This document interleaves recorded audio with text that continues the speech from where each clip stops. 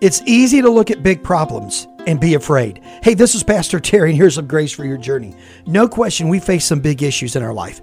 As you move on and you get married and you change jobs and you have kids and grandkids and situations happen, health situations change, it's easy to begin to fear. It's easy to begin to doubt. But Jesus says in Mark 5 very clearly this.